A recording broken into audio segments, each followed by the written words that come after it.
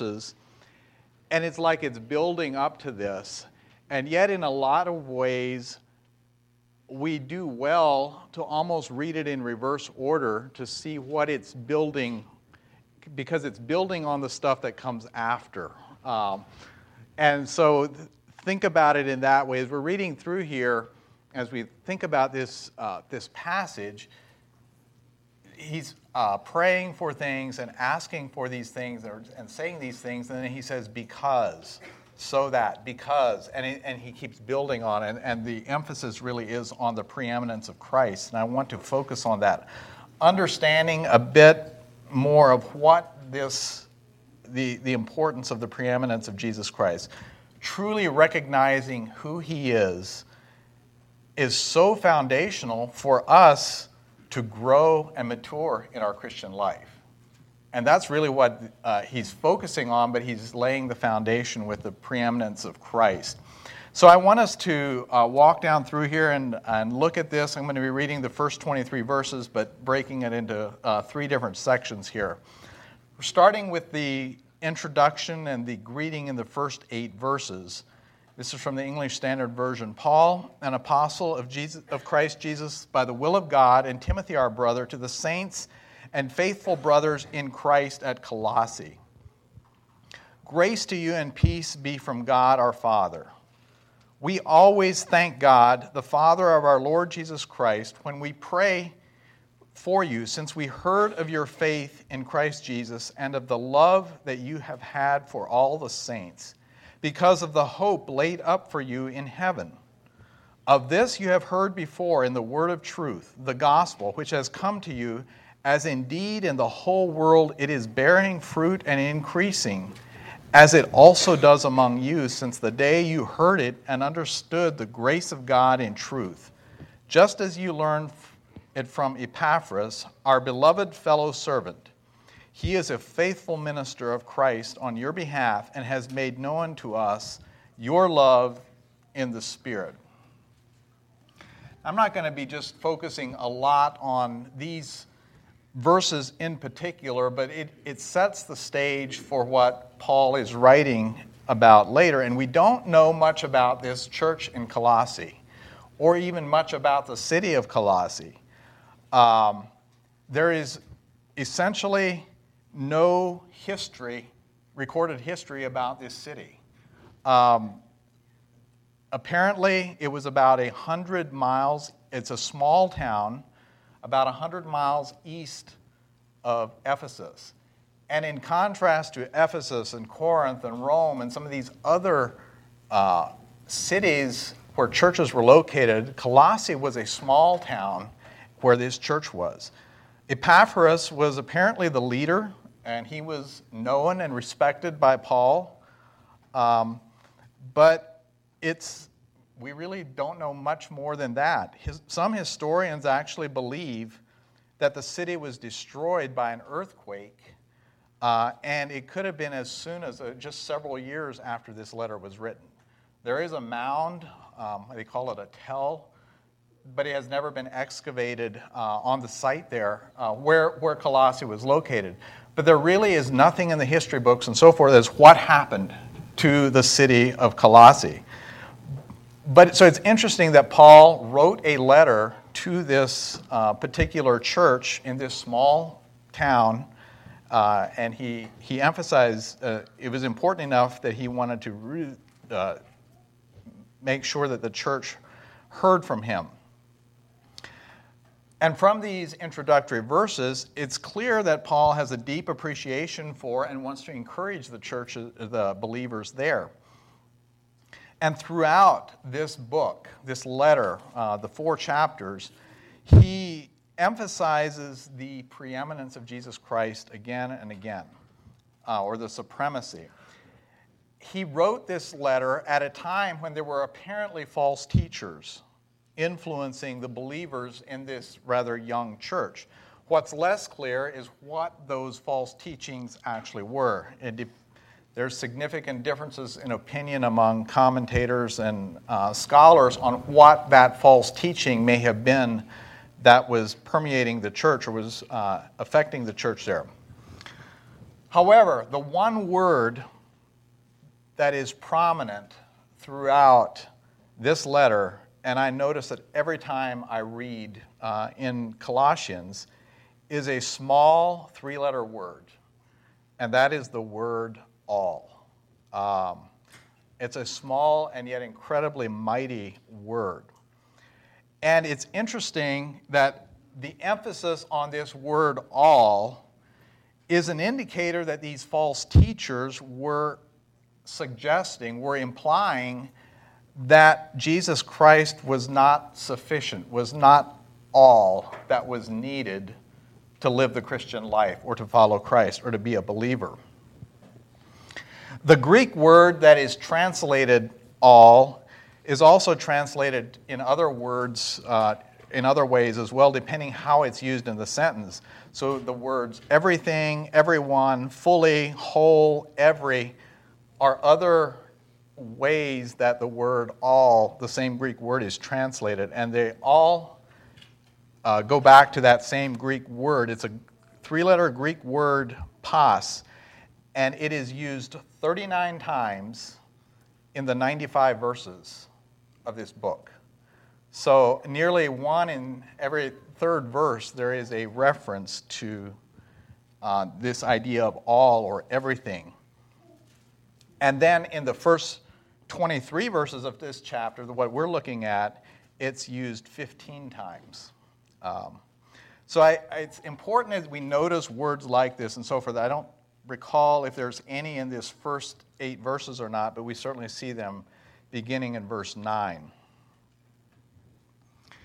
In verses 9 to 14, then, we have a powerful prayer for this small town Colossae that Paul has never visited. Let's begin in verse 9. And so from the day we heard, we have not ceased to pray for you, asking that you may be filled with the knowledge of his will in all spiritual wisdom and understanding, so as to walk in a manner worthy of the Lord, fully pleasing to him, bearing fruit in every good work, and increasing in the knowledge of God, being strengthened with all power, according to his glorious might, for all endurance and patience with joy, giving thanks to the Father, who has qualified you to share in the inheritance of the saints of light. He has delivered us from the domain of darkness and transferred us to the kingdom of his beloved Son, in whom we have redemption, the forgiveness of sin. This prayer has been a huge inspiration for me, and just reading this again and again, to consider what is Paul praying here on behalf of this congregation he has never even met, other than probably the leader. 10 years ago, this past fall, I was ordained as the lead pastor of this congregation. And soon after that, I began praying that God would give me a verse or some verses from Scripture that could be a kind of an anchor point or a reference point for myself as well as for us as a congregation. And it was 2 years later when this prayer in Colossians 1 suddenly caught my attention, and it felt like God was, at that moment, just opened my eyes, and it was like, this is the answer to your prayer from the last 2 years. And ever since that, so over the last 8+ years, I have come back to this passage just again and again. And what does this mean for us as a group? What does it mean for us for myself and for us as a church? And so it's become a big motivation as well as a source of encouragement, but it's a reality check as well. It provides a good perspective on so many aspects of life. And Paul prays this profound prayer for a group of believers, this church in Colossae that he had never even seen. And so as I've read this prayer dozens of times and probably hundreds of times, I just fail to be I fail to be amazed at how much it's needed today, every bit as it was 2,000 years ago in this small church. The words are simple, yet the depth and the scope is truly profound, beyond my ability, our ability, I would say, to fully comprehend. Paul is praying that these young believers grow strong spiritually, serving Christ, bearing fruit, remaining faithful regardless of what they face, all because of Jesus Christ and what he did on our behalf. But beyond that, it's about who Jesus is, as we'll see in subsequent verses. And, I continue to pray this prayer for myself and for us as a church to this day. I believe that as God answers this prayer, he's going to be able to show his greatness through a small town church, like we have here. So I just want to highlight a few, focus on a number of the phrases that we find through here. I will tell you right now, I don't fully understand this, but it is profound. It's deep what Paul is praying here. So he begins his prayer by asking God that this church, this local group of believers, be filled with the knowledge of God's will. A commentator would put it this way: filled with the full knowledge of God's will. This idea of filled is this word all. It's everything, but filled with that. And he uses three distinct words in describing what he is praying that they would be filled with. First, it's the full knowledge of God's will. And this knowledge means to have a close relationship with, an intimacy with.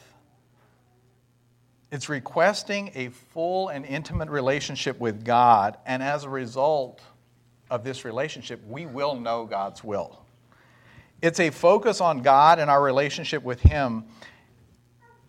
As we focus on God and our relationship with him and what he wants, that can only happen when we're emptying ourselves of our own wants and desires and focusing on what God wants instead of what I want. And then he goes on, with this full knowledge of God's will, we need two other things as well. He says, all spiritual wisdom. And then he goes on, all spiritual understanding. It says all spiritual wisdom and understanding, but it's applying to both of those. So all spiritual wisdom. Wisdom is the practical application of knowledge or what we know. We can do something, let me rephrase that, we can know something without conducting ourselves in a manner that's consistent with what we actually know. For example, we can know there are significant health benefits from regular exercise. That's knowledge. And at the point that awareness or knowledge leads us to actually begin to regularly exercise, that's when we attain wisdom. And so that's what he's saying here. The wisdom is the conduct that results from what we know. We can have a relationship with God, but unless that relationship impacts our daily conduct, the way that we live our lives, we lack wisdom. Paul is praying for all spiritual wisdom, the type of conduct that will be evidenced by one that has a vibrant relationship with God, that truly knows God. All spiritual understanding. This understanding is from an intellectual comprehension of abstract thoughts. It's our being able to actually think about the deep things of God.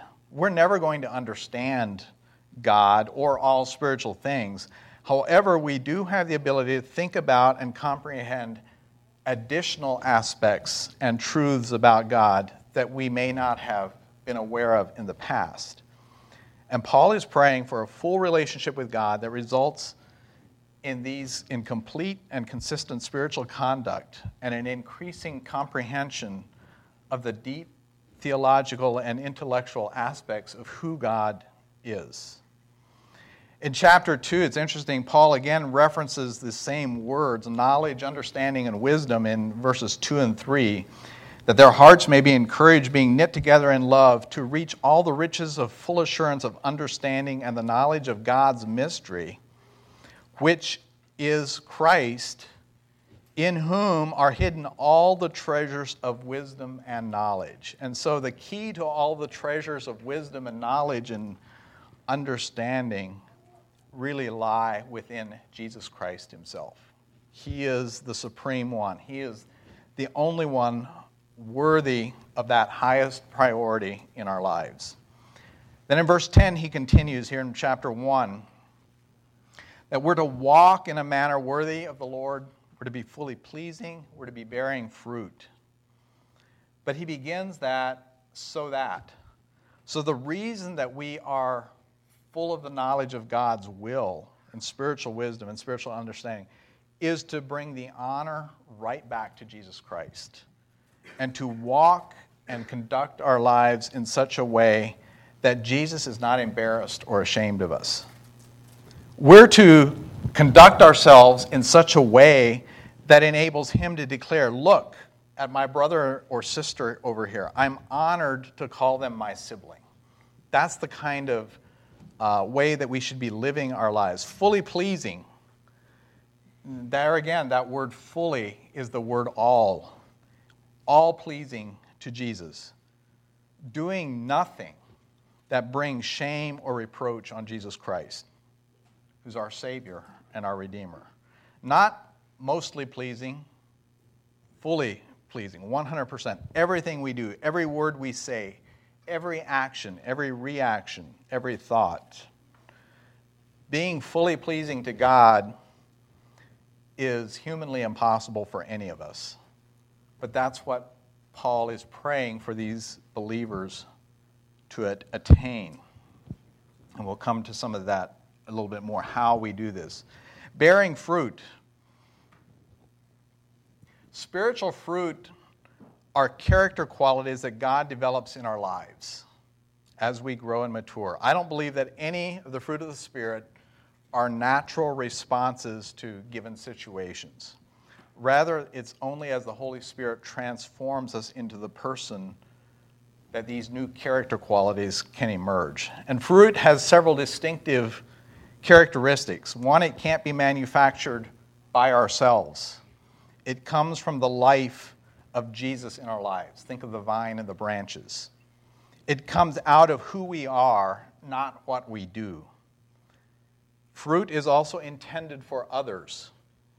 It's not for the benefit of the tree, but it's to bring nourishment and refreshment to those around, to others.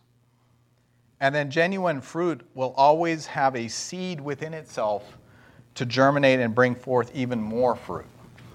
And so those are some of the ways that you distinguish between genuine fruit and something less than that.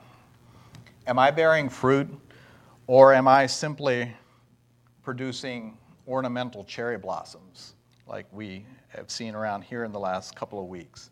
Am I growing in every good work in the knowledge of God? Growing in the knowledge of God is not going to happen with us doing nothing. It requires desire of wanting to know more about God. It requires time, investing time in our relationship with God, and it requires focus of blocking out distractions so that we can focus on our relationship with God. It's not theoretical or abstract, but growing in the knowledge of God is to be fruitful and productive. And it's not just head knowledge, it's also heart knowledge. Verse 11, being strengthened with all power according to his glorious might. Paul now points out that these things that he's been praying for the Colossae believers, are really impossible to achieve apart from the strength and power that is given us through the Holy Spirit. It's not attainable on our own.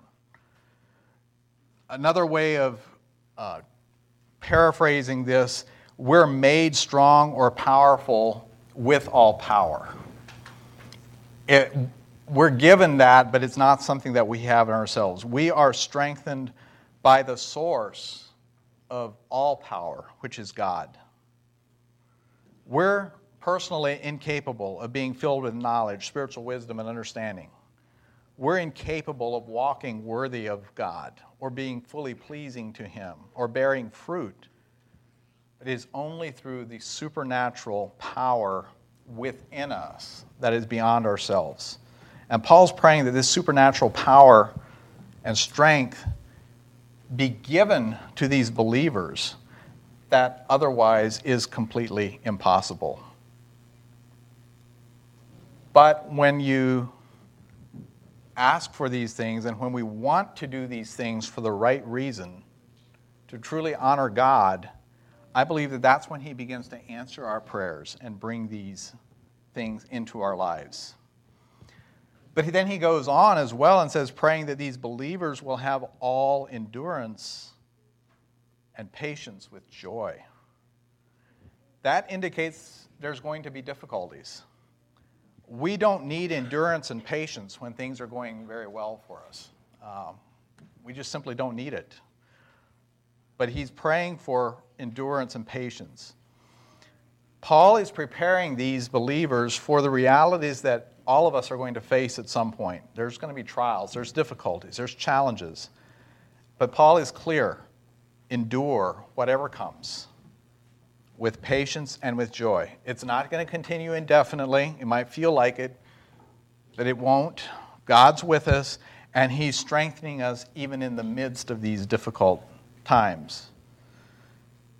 This is not just ordinary endurance, but it's a brave endurance in the face of temptation, hardships, and even potential persecution that he's praying on their behalf. Verses 12 to 14 then is the idea of giving thanks. All of this is to be done with an attitude of gratefulness and thankfulness as we consider what Jesus did for us. He's included us believers in His inheritance. He's delivered us from the bondage of darkness. He's transformed us into His kingdom, Jesus' kingdom, the eternal kingdom of the King of Kings. We've been redeemed. Our sins have been forgiven, covered by the blood of Jesus. And there's so much to be grateful for. Nothing's going to come close to being an adequate expression of thanksgiving when we consider what He has given, what He has done for us. And as challenging as this prayer is, as I have studied this, I've pondered this, I believe that all of this, even this prayer and what he's asking for, pales in comparison to who Jesus is and His preeminence, which then Paul outlines here in the next 9 verses. So continuing in verse 15, He, Jesus, is the image of the invisible God, the firstborn of all creation. For by Him all things were created, in heaven and on earth, visible and invisible, whether thrones or dominions or rulers or authorities, all things were created through Him and for Him. And He is before all things, and in Him all things hold together. And He is the head of the body, the church. He is the beginning, the firstborn from the dead, that in everything He might be preeminent. For in Him all the fullness of God was pleased to dwell, and through Him to reconcile to Himself all things, whether on earth or in heaven, making peace by the blood of His cross. And you who were once alienated and hostile in mind, doing evil deeds, He has now reconciled in His body of flesh by His death, in order to present you holy and blameless and above reproach before Him. If indeed you continue in the faith, stable and steadfast, not shifting from the hope of the gospel that you heard, which has been proclaimed in all creation under heaven, and of which I, Paul, became a minister. Now, if you're just reading down through here, it could appear like Paul suddenly becomes so excited about describing the redemption that we have in verse 13, verse 12 and 13, that he now is writing an entire paragraph about Christ's supremacy and his preeminence. I don't know for sure what was going through Paul's mind, but I don't think that it was just a bunny trail, if you will. I think this is getting to the core of what he wanted to communicate to this audience. There was a form of Gnosticism being taught within the Colossian church in which they were teaching that certain people could attain higher degrees of knowledge about God. So you could, Gnosticism has to do with gnosis, or knowing, different degrees of knowing. And so the focus of these individuals was to become more enlightened than those around them, and therefore having a higher authority, and ultimately achieving, and they probably wouldn't put it this way, but a godlike status, basically where you're superior to everyone else. It was about knowing the most, the greatest knowledge, the superiority of those around them. And in a lot of ways, this ties right back to the story that Kendall read for our devotional this morning. It's about as silly as, if you think about it, like how can we know and start comparing ourselves among ourselves? But Paul, I believe, here was very intentionally focusing in very sharply that Jesus Christ and He alone is the supreme one. He is far superior to anything or anyone else. There is nothing, no one else in all of creation that comes close to rival the power and the preeminence, the supremacy of who Jesus Christ is. 9 times in these 9 verses, Paul emphasizes this Greek word translated all or everything. All and everything leave room for nothing else. There is no second tier. There is no third tier. There is simply no other. There is nothing else. Jesus is so far superior, completely preeminent to everything else. I was trying to think of some comparison. It's a little bit like trying to compare a brief second with a trillion years, or a grain of sand compared to all of the sand on the beaches and the desert on the globe. There simply isn't a reference point for how much superior Jesus is than anything else. As humans, we need to be very careful in using such words as all and everything, because most of the time we mean, what we mean is, like when we say all the time, we really mean most of the time, or very many times. When we use all and every, that means everything. And very seldom is that true. But Paul is not exaggerating about Jesus being everything, being all.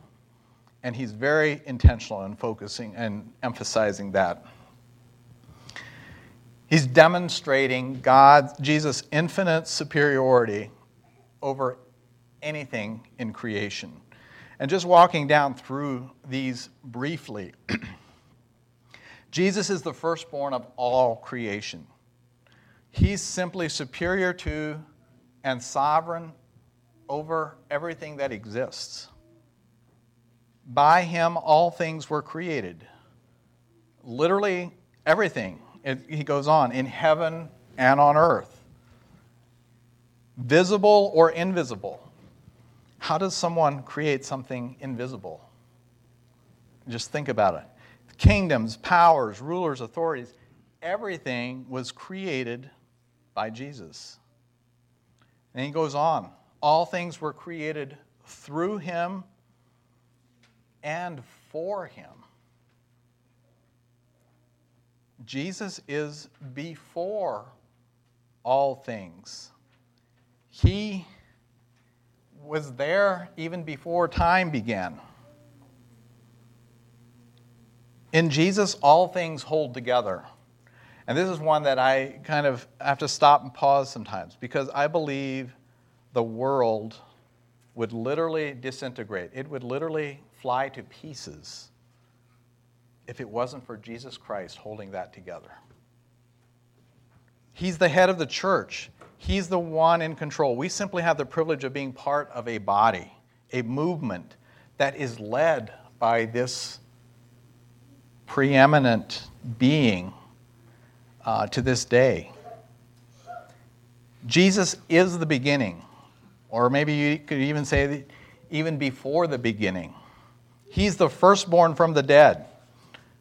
Last week we celebrated Easter. He's the first one that resurrected with the resurrection body to live forever and is alive to this day.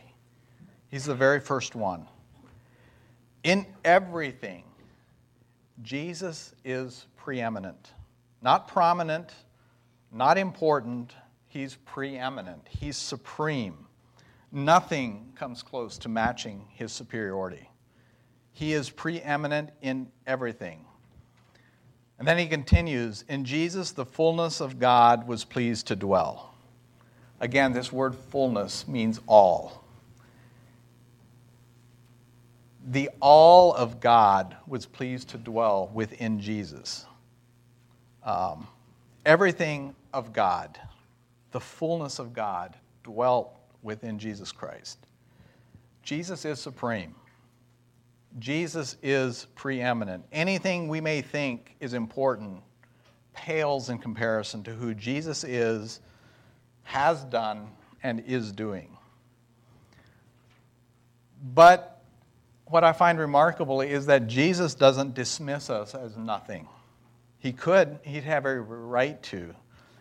But he continues then in verse 21 that Jesus reconciled us, even though we had been hostile and evil towards him, by sacrificially giving his life on the cross through his burial, the resurrection of the dead on the third day. And he did this for one reason. It says, in order to present each one of us holy, blameless, and without reproach to God. Do we grasp what an incredible and priceless gift that is? It is certainly not what we deserve. And then Paul continues, if you continue in the faith, which is an interesting statement, because I believe that each of us has the propensity to turn away from God, turn our backs on God, giving ourselves to something else other than the supremacy of God, the supremacy that Jesus deserves. And Paul is encouraging these Colossian believers, remain stable, remain steadfast. Don't look to alternatives other than this true gospel that he represents. There is no alternative. There is no second option. Only the gospel is true. And all of creation testifies to that reality all the time. Jesus is the one who both created and sustains everything. Why would we choose to put our trust and confidence in anyone or anything else? This passage describing Jesus uses some of the most vivid and poetic words, I think, in all of Scripture in describing our Redeemer. In order to attribute to him the supremacy and the preeminence that he so rightfully deserves. I find it interesting that in chapter 4, verse 12, Paul writes this, Epaphras, who is one of you, a servant of Christ Jesus, greets you, always struggling on your behalf in his prayers, that he may stand mature and fully assured in all the will of God. The fact that he wants to stand mature and fully assured in all the will of God is a result of, I believe, is the proper response to understanding the preeminence of Jesus Christ. And like I said, in many ways, I feel like this preeminence is what underpins the prayer that Paul was praying for the Colossian believers in 9 through 14. This prayer is rooted in understanding who Jesus is and the importance of recognizing and acknowledging his preeminence, his supremacy, his infinite superiority as reality, and then gladly surrendering ourselves to that. As we give Jesus that total preeminence, only then can God begin to answer the prayer that Paul had for these believers. I believe God's calling us to be filled with the knowledge of his will, with all spiritual wisdom and understanding, to walk worthily, fully pleasing to Jesus Christ, bearing fruit and growing, to be strengthened by God's power, and to be giving thanks. But for this to be possible, Jesus must be the supreme King and Lord of our life. Does Jesus truly have the supremacy in your life?